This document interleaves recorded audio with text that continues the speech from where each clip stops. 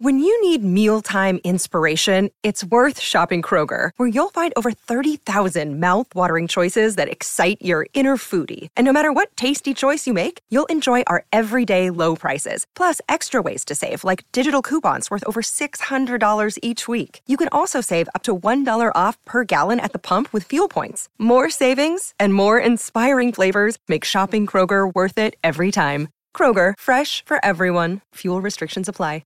This podcast is sponsored by Cloud Optimizer. As a business owner or IT manager, are your cloud investment costs going up and you don't know why? It's time for Cloud Optimizer. As you migrate your business to the cloud, what you're spending and why you're spending it can get a little hazy. But Cloud Optimizer clears up the mystery and puts the cloud to work for you. Cloud Optimizer starts by analyzing usage patterns, right-sizing resources, leveraging discounts you may not be aware of, implementing automation, and much more. And by reducing unnecessary expenses and maximizing performance, Cloud Optimizer guarantees you a savings of 5 times what you spend for their service. As you utilize cloud-based services more and more, you don't have to lose sight or control of your spend. You can stay agile, streamline your costs, and optimize your performance, plus save significant money with Cloud Optimizer. Make the cloud work for you with Cloud Optimizer. Get a free assessment and find out how much you can save by going to cloudoptimizer.com. Go to cloudoptimizer.com for your free assessment. That's cloudoptimizer.com. The only daily Premier League podcast. This is Football Social Daily. Welcome to Football Social Daily. Another day, another Premier League podcast for you to get your teeth stuck into. Only a handful of games to go, but the season is far from over. And didn't West Brom let us know that last night? They comfortably dispatched Southampton to make it 2 wins from 2 and cut the gap between themselves and safety. They couldn't pull off another Premier League great escape, could they? Big Sam will certainly be hoping so. We'll also discuss the far less entertaining goalless draw between Brighton and Everton last night, as well as looking ahead to Chelsea's Champions League quarter-final second leg with Porto, where the Blues hold a 2-goal cushion. Plus, we look at Leicester City's coronavirus breach, where Maddison, Perez and Chowdhury all got themselves in hot water with boss Brendan Rodgers by breaking COVID protocol. The Foxes say they are extremely disappointed in what's fast becoming one of their most important weeks of the season. My name's Niall, this is Football Social Daily, and alongside me today, someone who I think's still riding high off of Newcastle's win. He was buzzing yesterday. Are you still buzzing today, Marley Anderson? Looking at the bottom of the league, it's nice to see 6 points separate 17th from 18th. So yeah, still kind of happy. You're not concerned about West Brom creeping up on you?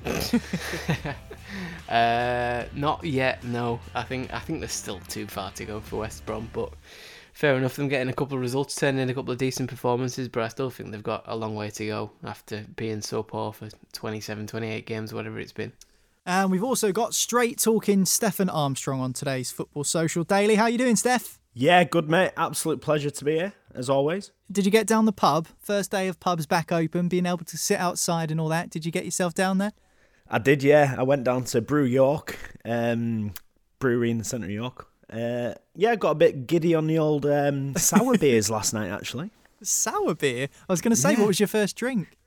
Yeah, it was called Guava Evan or something like that. It was mental.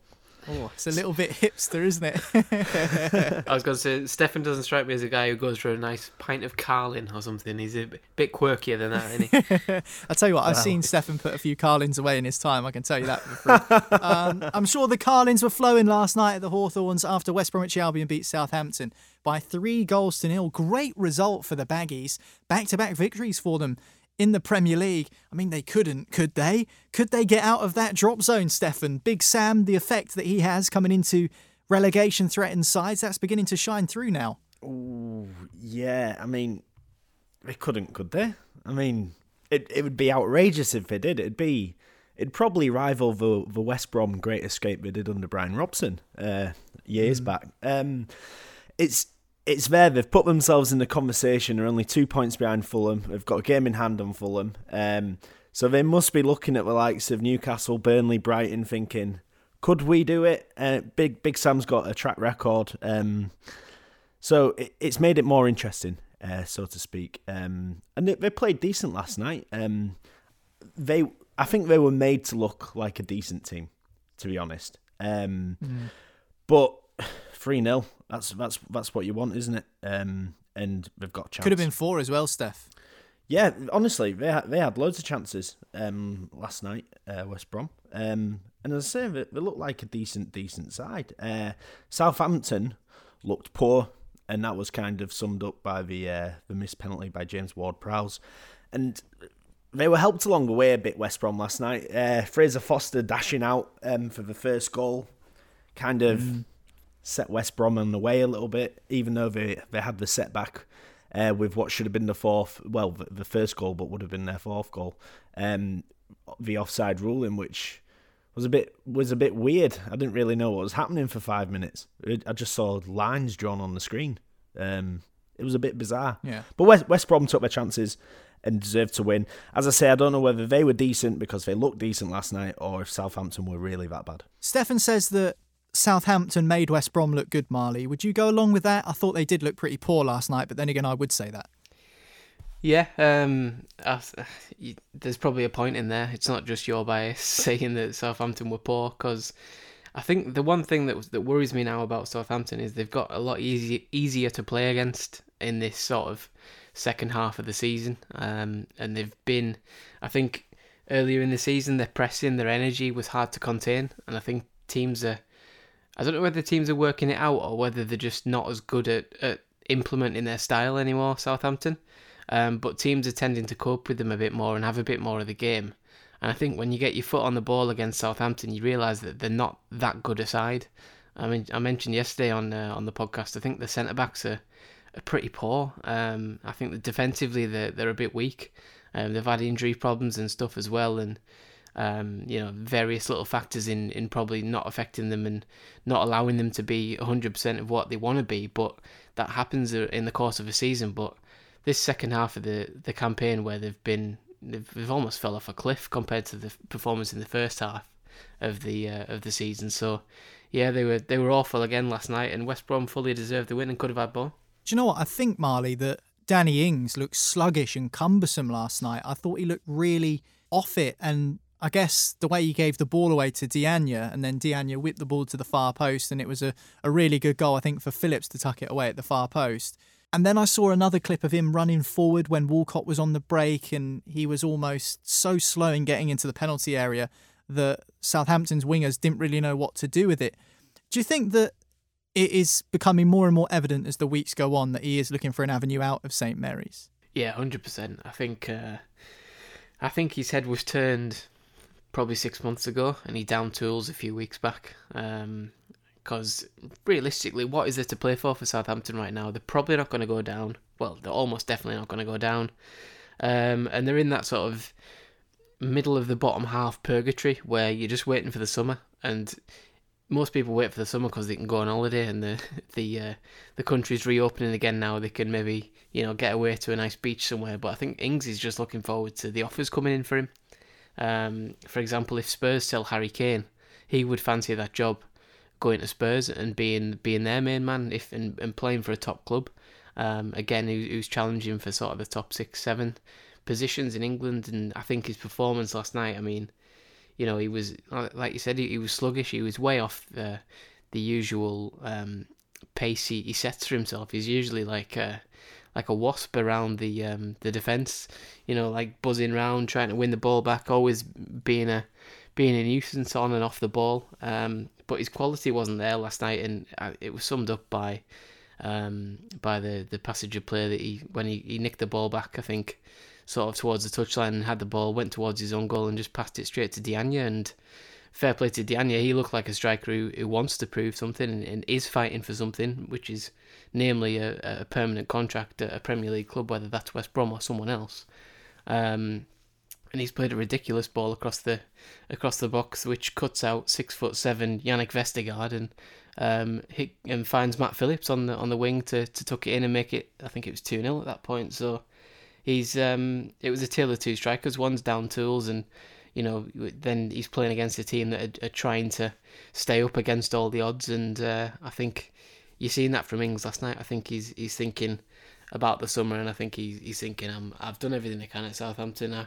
I scored, 22 goals last season or something like that. Got in the England squad, and now this team's got nothing else to offer me. So I'll try and see what's available in the summer. 8 points away from safety, West Brom. 21 points to play for. Some of the fixtures they've got to come: Leicester, Villa, Wolves, Arsenal, Liverpool, West Ham and Leeds on the final day of the season. 21 to play for, as I say. 8 points away from safety. It's possible. With the form they're in, with the momentum they've got, is it going to happen? I'd still say probably not. The only teams that I fancy unbeaten are Aston Villa and maybe Wolverhampton Wanderers. And could they get a result at a place like Arsenal going away to the Emirates? I think that could happen. But everybody else have got too much to fight for. The good thing for West Brom is if it does go down to the last game, they're playing the Leeds United, who are already dead rubber. They've got nothing really to play for. So that might help them out, but that's tough. You've got Liverpool to play, you've got West Ham to play, you've got Arsenal to play. They're tough fixtures, so I would still say that your likes of Burnley or Newcastle are probably still safe. I'd still think the onus is with Fulham, even though they've not really been winning the last few weeks. I think the onus is still with Fulham.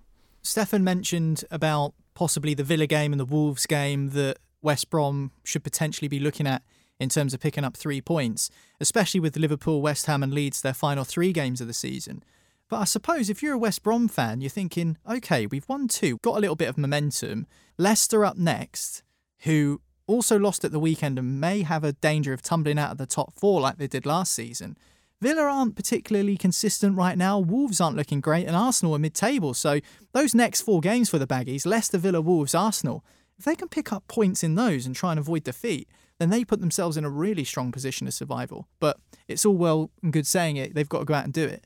Yeah, I think the way they're playing, beating Chelsea, I know there's an asterisk over that with, Chelsea having 10 men for most of the game and what have you, but, it's still going to breed confidence, and you've seen the confidence in their performance against Southampton that was initiated by the win over Chelsea, I think. So you're looking at those games and you're not expecting them to win them, but you're not completely counting them out. I mentioned slightly before, I don't think they'll do it, but I expected them to go down with a bit more of a whimper than they are. And you've seen that Southampton came and they didn't have anything to play for, basically, as I sort of alluded to before, and they got comfortably turned over by West Brom. Wolves are in a similar position. Aston Villa are almost in a similar position with, especially if they don't have Grealish. They've not looked anything special recently, and they're in danger of falling into that mid-table nothingness that a lot of teams find themselves in. Arsenal are similar. So all of a sudden, if they're fighting for something and the team that you're playing are fighting for nothing, you wouldn't completely count them out, but I think the quality will catch up with him. I think they're defensively not as good as they need to be, and I think, I don't think they'll accumulate enough points to drag in a Newcastle or a Burnley or a Brighton, and as well as Fulham. You know what I mean? So I don't think they'll quite do it, but fair play to them for having a go, and they've actually started playing some decent football recently. Massive win for West Brom at the Hawthorns last night. Baggies winning 3-0 against Southampton. We didn't pick that one as the most entertaining affair of the 2 games that took place yesterday. We thought that Everton against Brighton at the Amex might offer up something slightly more interesting, but that wasn't to be the case because that game at the Amex Stadium finished goalless. Brighton now 7 points from safety. As we discussed with West Brom, they are possibly still in with a shout of getting sucked into it, and there's 21 points on offer. Yeah, I think it's 2 points lost for Brighton.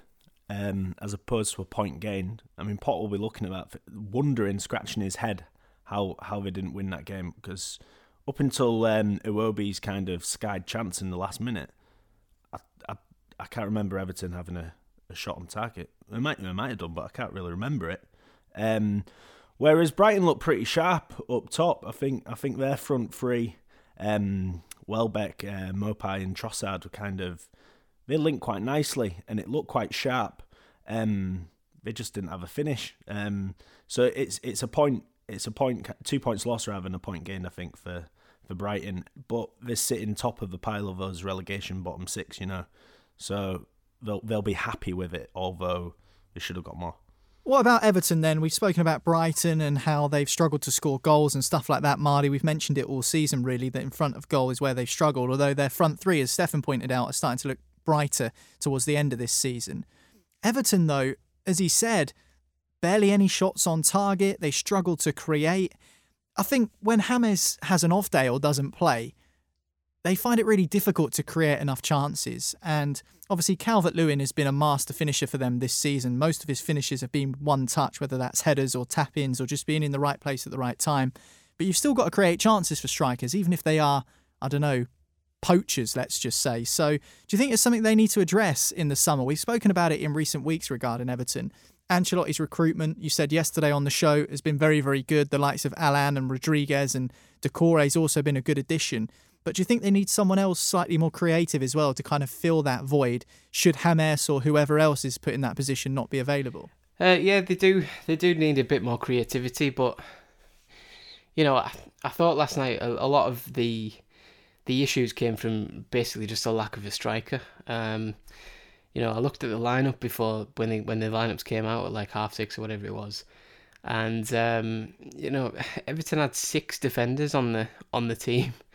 And it was like a back five, and then Lucas Digne pushed into sort of a weird midfield role, and their outfielders were basically 6 defenders and three or four midfielders. James and Richarlison tasked with being that attack, and I think they were never set up to go and win that game last night in terms of the creativity, and the sort of balance of the team was never in a position where you can go and beat a team like Brighton, who we've said a decent footballing side, but struggle to finish off. But it doesn't mean they can't outplay a lot of teams for 80, 85 minutes at times. This season, I think Everton managed 1 shot on target.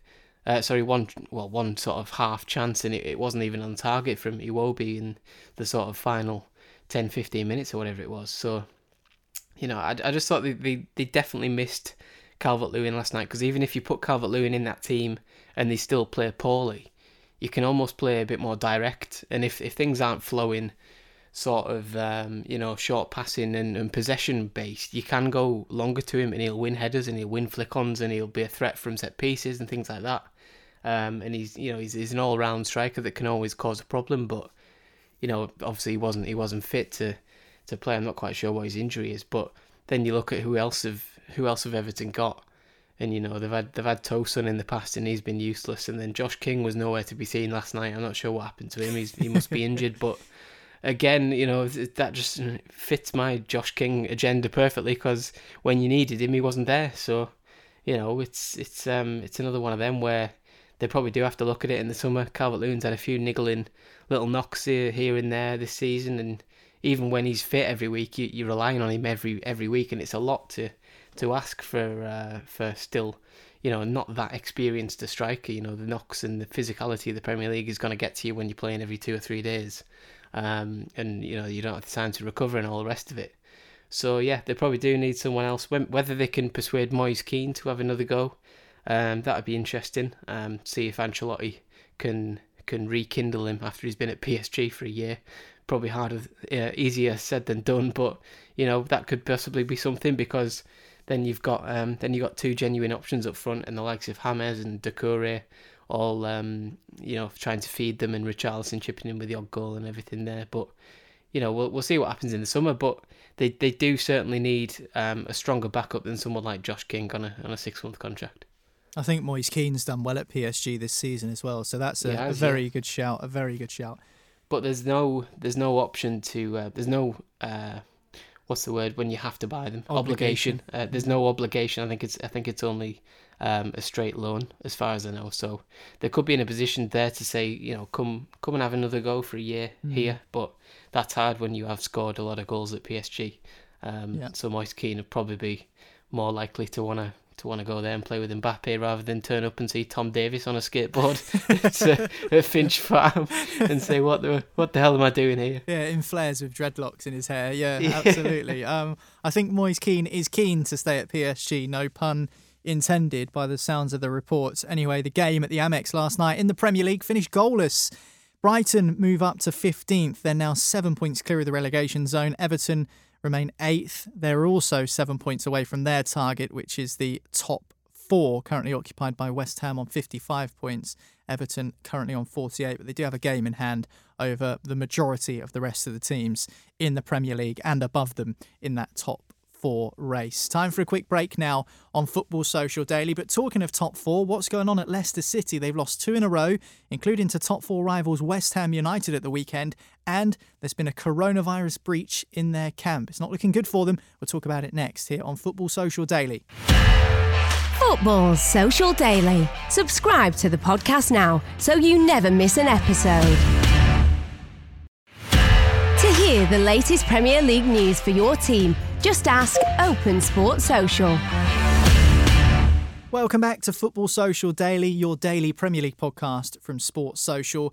And we didn't talk about this on yesterday's podcast, but Leicester City over the weekend have had a coronavirus breach. 3 of their players decided to attend a party after a recent fixture against Manchester City. Those 3 players have been underlined by The Telegraph as James Maddison, Ayoso Perez and Hamza Chowdhury, and the club say they are extremely disappointed by the players breaching the Leicester COVID-19 protocol, and the club also say that they've made it abundantly clear to their playing staff what exactly is required of them, the expectations around adherence to COVID-19 protocols. This is according to The Telegraph. I wouldn't say it's shaken Leicester City to its core, Marley, but again, with the situation that Leicester find themselves in, not clinging on to the top 4, but certainly with a chance of tumbling out of it now when it looked a lot more solid only a couple of weeks ago.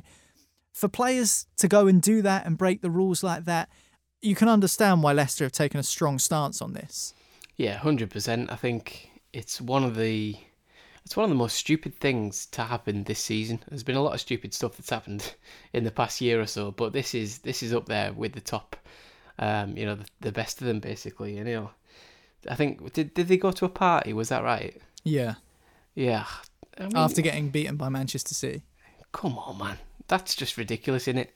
I mean, don't do that. Like, even in a non-COVID time, that's stupid.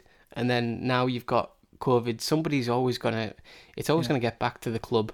It's just there's 8 games to go, Marley, and they could qualify for the Champions League. They could reach an FA Cup final. Why not celebrate at the end of the season? Why are you going to a party now? It's almost like running before you can walk. Just hold on, and the players might even have a great season to celebrate at Leicester. Yeah. But now they've thrown all that into jeopardy. Yeah, and I mean, obviously we don't know the ins and outs of what party it was. I mean, it strikes me as something. It'd probably be like somebody's girlfriend's party or something, you know what I mean? Like somebody who knows a couple of the players, and it'll be like a mutual thing. It's not like it's like a player's birthday or something, or they're celebrating something like that. It'd probably be like a mutual friend of someone, and they've gone to this party or something like that. And how hard? I don't think it should be that hard to just say no at this point. Like you say, you've worked all season. You're on the verge of something massive at Leicester.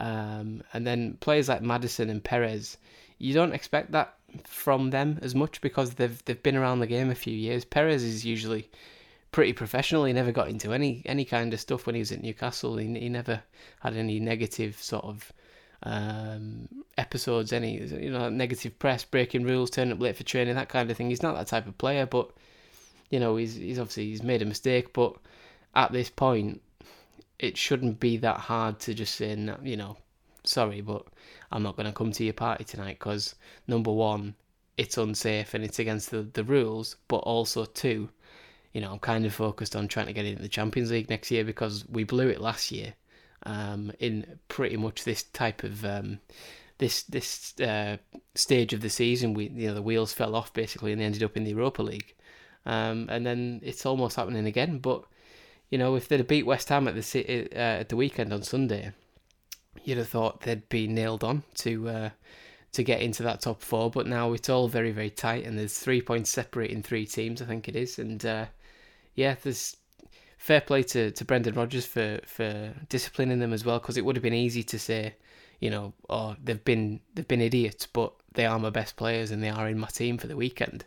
And instead he named a few academy graduates on the bench and said, right, well, these lot have these lot have took the mick out of you, so the place is yours now on the bench when you'd probably be expecting to play for the under-23s on Monday or something like that. So fair play to him for sticking to his guns and disciplining them as well. Yeah, here's what Rodgers said, Marley. He said, the players who breach the guidelines are all good guys, good lads, but we have a standard on and off the pitch that we all have to adhere to. The boys will rejoin the group after this game. And then when he was asked by a journalist whether he was tempted to let the players still play against West Ham due to how important the game is, and of course, the fact that he left them out, I think, sent a statement in itself. He said it didn't cross his mind to put them in the team because of how good they are. He said, you can do so if you're soft. To be a winner, you have to act like a winner. So I think he really put his foot down in terms of discussing the situation, because you're absolutely right. In terms of picking your best possible 11 in an important game against West Ham and a cup semi-final this weekend against Southampton, Maddison undoubtedly gets in that starting 11. But it shows that even though Maddison's one of the better players, that Rodgers isn't going to take any undermining towards him or the rest of the squad, and he's putting his foot down, and it doesn't matter whether it comes at the detriment of the team, because I think the axe kind of falls upon those three players that broke the rules. The blame is almost pointed at them. Yeah, 100%. I think, if it almost goes even further than this, because if you let Maddison and Perez off this time, they're more likely to do it again. And even if, in this, let's say 2 or 3 years down the line, Leicester are challenging for a title, or they've moved on. Let's say Maddison's gone to Man City or something like that, and they're on the verge of winning the title. That sort of behaviour, if Rodgers had let them off, at some point in their career, they might have done it again to another manager, and they'd have just bombed them straight out of the club and just said, right, off you go. You're not as professional as we need you to be around these parts, and if you think you're more important than the club, then there's the door. And I think having this like hard stance on them, it's only going to benefit them in the long term, because they won't do it again now. Well, you'd hope not. So you'd probably say, it's like a tough lesson, but if you let them away with it, you only make, like you mentioned, the word soft. You are incredibly soft if you prioritise, a game and how good a player is over the fact that they've broke club rules, technically the law, in this case as well. But yeah, even if we weren't living in COVID times where everything was shut and what have you, and you weren't allowed to mix, there's still club rules that apply to every club, and those rules always say don't go to parties in midweek, especially when we've got a game at the weekend. It's not an unusual rule. So fair play to Rodgers for doing that and setting his stall out and saying, I don't care who you are, I don't care how good you are, whether you're James Maddison or Lionel Messi, you're getting disciplined when you break the rules. Yeah, and these guys are paid a big amount, and with that, that should come a little bit of respect towards your club who are giving you that wage. You've been forced to drop arguably your best player and two other important first team players.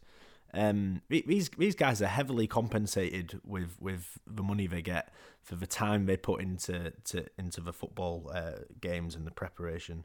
So to go out and do that before, it is taking a liberty. And they're young guys, and the way Rodgers has kind of protected them afterwards has been quite nurturing in a way. He said that, look, they could all play in the semi-final against Southampton. He's come out and said that. I think he's basically saying, look, these guys are relatively young, mistakes are made, this isn't the values of our club, so we have to drop them for this game. It would probably cause friction in amongst the group if they weren't dropped for that game. So he's done the right thing, but he's kind of protected them in a way as well. They are young. Boys will be boys, I guess, in terms of that sort of, in terms of bad decisions like that. But overall, with what they get and what they have to do to get that, they've taken a liberty. So Brendan Rodgers was firm, I guess you could say, with his treatment of those players, Steph, that ended up being left out of his squad against West Ham due to the coronavirus breach. One of those being James Maddison, who's obviously a really important player for them. And those rumours have started to pick up speed now that Maddison could be looking for a way out of Leicester City. that was always going to happen, wasn't it? A player of James Maddison's quality, as soon as there's a little bit of a misunderstanding or misbehaviour at the club, let's just say, those rumours start to pick up. Do you think people can read anything into that, or do you think it's just a natural byproduct of the situation that's happened? Yeah, I think it's just the rumour mill. I wouldn't look too deeply into it. It was typical that this is probably Leicester's biggest game of the season. I was with Jamie Derry, who you once had on Floodlight Focus for Leicester. I was with him on Sunday. We were playing golf, weren't watching the game, but he was constantly on his phone, kind of keeping up with it. And this is a Leicester City fan, obviously, and he was so gutted. He just couldn't believe that the day before, probably the biggest game of the season against West Ham, really like confirmed that these top four hopes and ambitions. That somebody like James Maddison, especially, who this is his time, man. I mean, this is all about getting in the Euro squad, getting a Champions League spot with Leicester. Goes out and does that. He was absolutely gutted.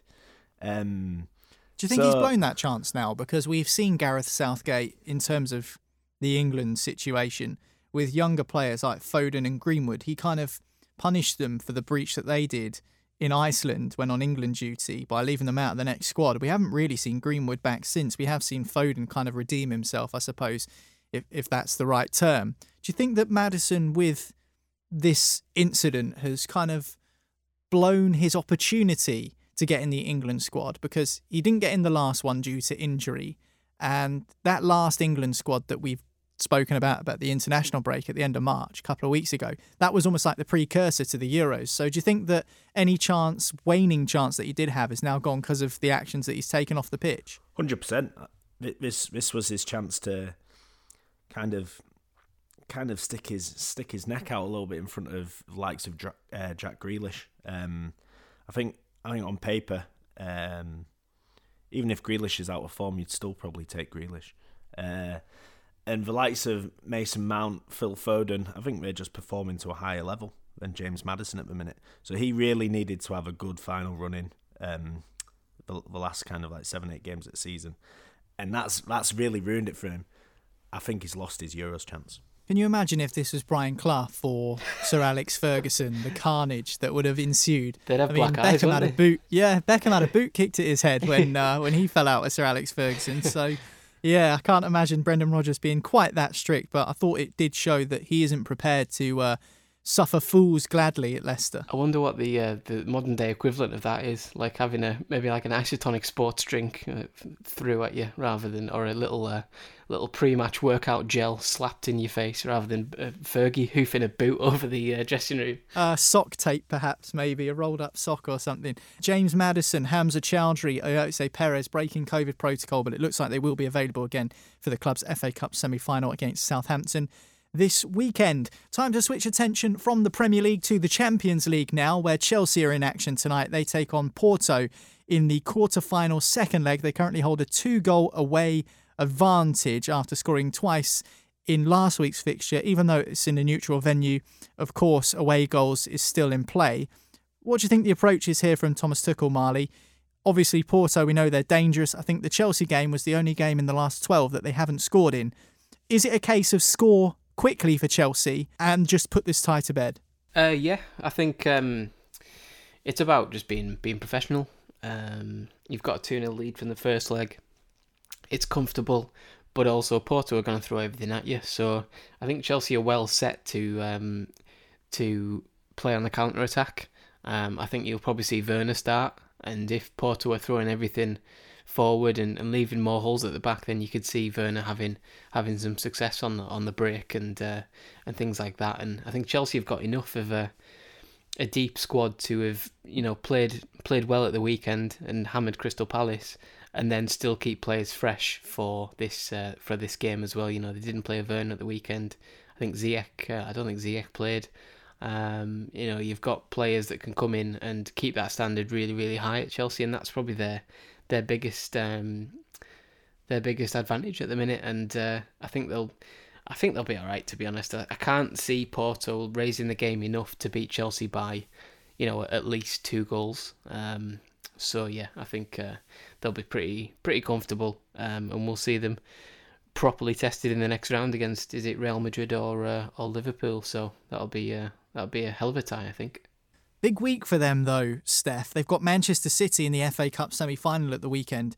Which game's more important for you? If you were Thomas Tuchel, would you be prioritising either game, or would you just be going full strength in both? Because obviously Chelsea are still in with a shout of finishing in the top 4, but if they win the Champions League, which is still a big ask from here, the quarter-final stage, then they get into next season's competition as defending champions. If they win the FA Cup, that's silverware and his first trophy in English football in just a matter of months since touching down at Stamford Bridge.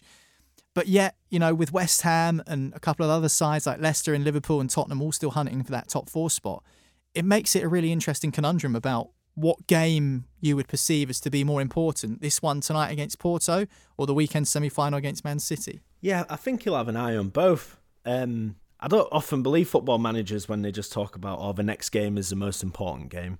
I think he'll have to he'll have to prepare obviously well for this game, but he'll be smart about his selection in terms of what that means for the weekend against Man City.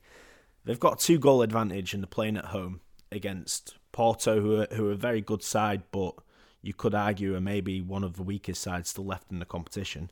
So they'll be happy with what they did last week in terms of getting that advantage, 2-goal advantage. So it'll help them out a little bit in terms of if they need to give some key players, 20 minutes, 30 minutes less at the end of the game tonight, then that's only going to help for preparations against Man City, which they probably do need to win because West Ham don't look like they're giving up this relentless charge for the top 4. And the likes of Chelsea, Tottenham, Liverpool are running out of games. So if you can get 3 points against top of the league, and hey, that might even make the title race more interesting as well. I think Man City have won it, but still, it'd make it interesting. Then that'd be mega for Chelsea. So Tuchel knows what he's doing. He knows more about football than anybody I've ever spoken to, but I'd be tempted to maybe rest a few people tonight so that you can ensure you go through, but also get a result at the weekend. As Stefan just said, Chelsea could probably still rotate Marley, and they should still beat Porto, especially with the goal advantage that they've got, a couple of goals away from home. You'd think that even if Thomas Tuchel did decide to shake things up, a squad as accomplished as Chelsea's and as deep as Chelsea's compared to that of Porto, you think that even if he decided to throw Giroud up front and give some of the fringe players game time, that they'd still be able to get the job done? Yeah, definitely. I think, their options are almost embarrassing at times. Pulisic played at the weekend and scored twice. Havertz, scored a goal, got an assist at the weekend. And, Werner, Abraham and Giroud were all unused substitutes, and they could all conceivably play tonight. And still you'd back any one of them to have a decent game and to be enough of a threat to worry Porto, for example. But yeah, I mean, Kante only played half an hour at the weekend. And you're seeing these players come in, and you're just thinking, like, Porto have got a hell of a task on their hands to beat Chelsea by 2 or 3 goals at least. So I think they'll be fine, Chelsea. So we'll see how they play. I don't think it really matters because Porto's approach to the game still has to be to throw everything at them because they don't get to this stage of the Champions League every year. I think it opened up slightly for them this year. I think there's a lot of poor teams, a lot of good teams in poor places right now across Europe. Juventus, for example, under a new coach, they've not been great this season, and Porto took advantage of that and knocked them out. But Chelsea were starting to come into form, and I think we've seen that in the first leg. Porto are no mugs, but Chelsea were just far too strong, especially coming off the back of the defeat to West Brom. They were kind of like a wounded animal. And easily turn Porto over. So I think we're just seeing the timing work for Chelsea very nicely. Stefan, you said on last week's podcast, last Tuesday, about the Liverpool and Real Madrid tie, about how, even though Liverpool might have fancied their chances against Real Madrid because they're not their usual blockbuster selves this season, even though they are creeping up towards the top of La Liga, they're still Real Madrid and they're still dangerous in European competition. Obviously, we still await who wins that Liverpool against Real Madrid clash. but Chelsea would face either of these sides, Liverpool or Madrid, if they get through. Who do you think they'd rather face? Who do you think Thomas Tuchel would rather come up against, presuming that they do get the job done against Porto tonight? Liverpool, 100%. We were talking last week, as you just said, about Real Madrid. It comes with a name, it comes with a logo, it comes with a history, it comes with Zidane. Really, he wins things, and yeah, I always found it a little bit harsh how Real Madrid have kind of been accused of not really being that good this season. La Liga's a tough league, and well, I think we're in second place, so they're really going for that.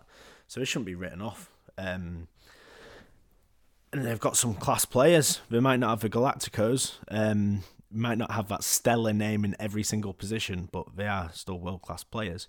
So if I was Chelsea, I'd much rather play Liverpool at this point, because Liverpool's invincibility has clearly been shattered this season. Whereas Real Madrid in a quarter-final or semi-final of Champions League, I don't think they'd be able to handle them. Yeah, it's certainly going to be interesting to see who Chelsea do come up against, presuming they get the job done against Porto tonight. It is the Champions League quarter-final second leg. They hold a 2-goal advantage on away goals, even though the game will be played in a neutral venue. I think, again, they will be playing in Sevilla tonight. And that's it for Football Social Daily for today's episode. Thank you very much, Steph. Are you going to head off to the beer garden and play a round of golf again this afternoon? I'd like to, but no, business calls. Business? What sort of business is that? That is business for you. The wheeling and dealing of radio scripts. Now they don't write themselves. Cheers, Marley, as well. Marley, have you had a pint yet? Or have you managed to get a haircut yet? I know that was top of your agenda yesterday. I've managed to do neither of those things yet. I was busy last night. I had to go and do the big shop. Asda was dead because of everyone was in the beer gardens. I was thinking, I'd just rather be in the beer gardens. But no, haircut's next Thursday as well, so fuming about that. I mean, as you can probably tell, I don't particularly like getting my haircut, but I dread the big shop far more than that. That is one of the lowlights of my week for sure. Anyway, thanks for listening to Football Social Daily. Of course, you can hit subscribe, and that way you won't miss another episode of the podcast. Again, new shows every single day right throughout the Premier League season. We'll of course have reaction of this week's Champions League games across the show as well, involving our Premier League sides. But that's it for today's episode, and we'll catch you again next time on Football Social Daily.